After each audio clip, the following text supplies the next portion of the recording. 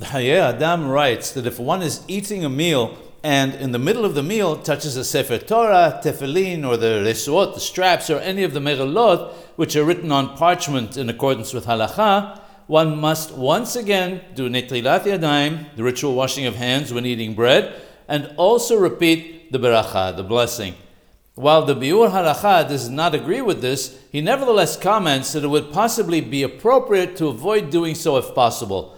Hacham Yosef Haim Alav Shalom quotes the Panim Meiroth, who disagrees with the Hayei Adam and gives a sufficiently valid reason not to do Netilat Yadayim again. The Ben Ish Hai adds that this opinion is the obvious one.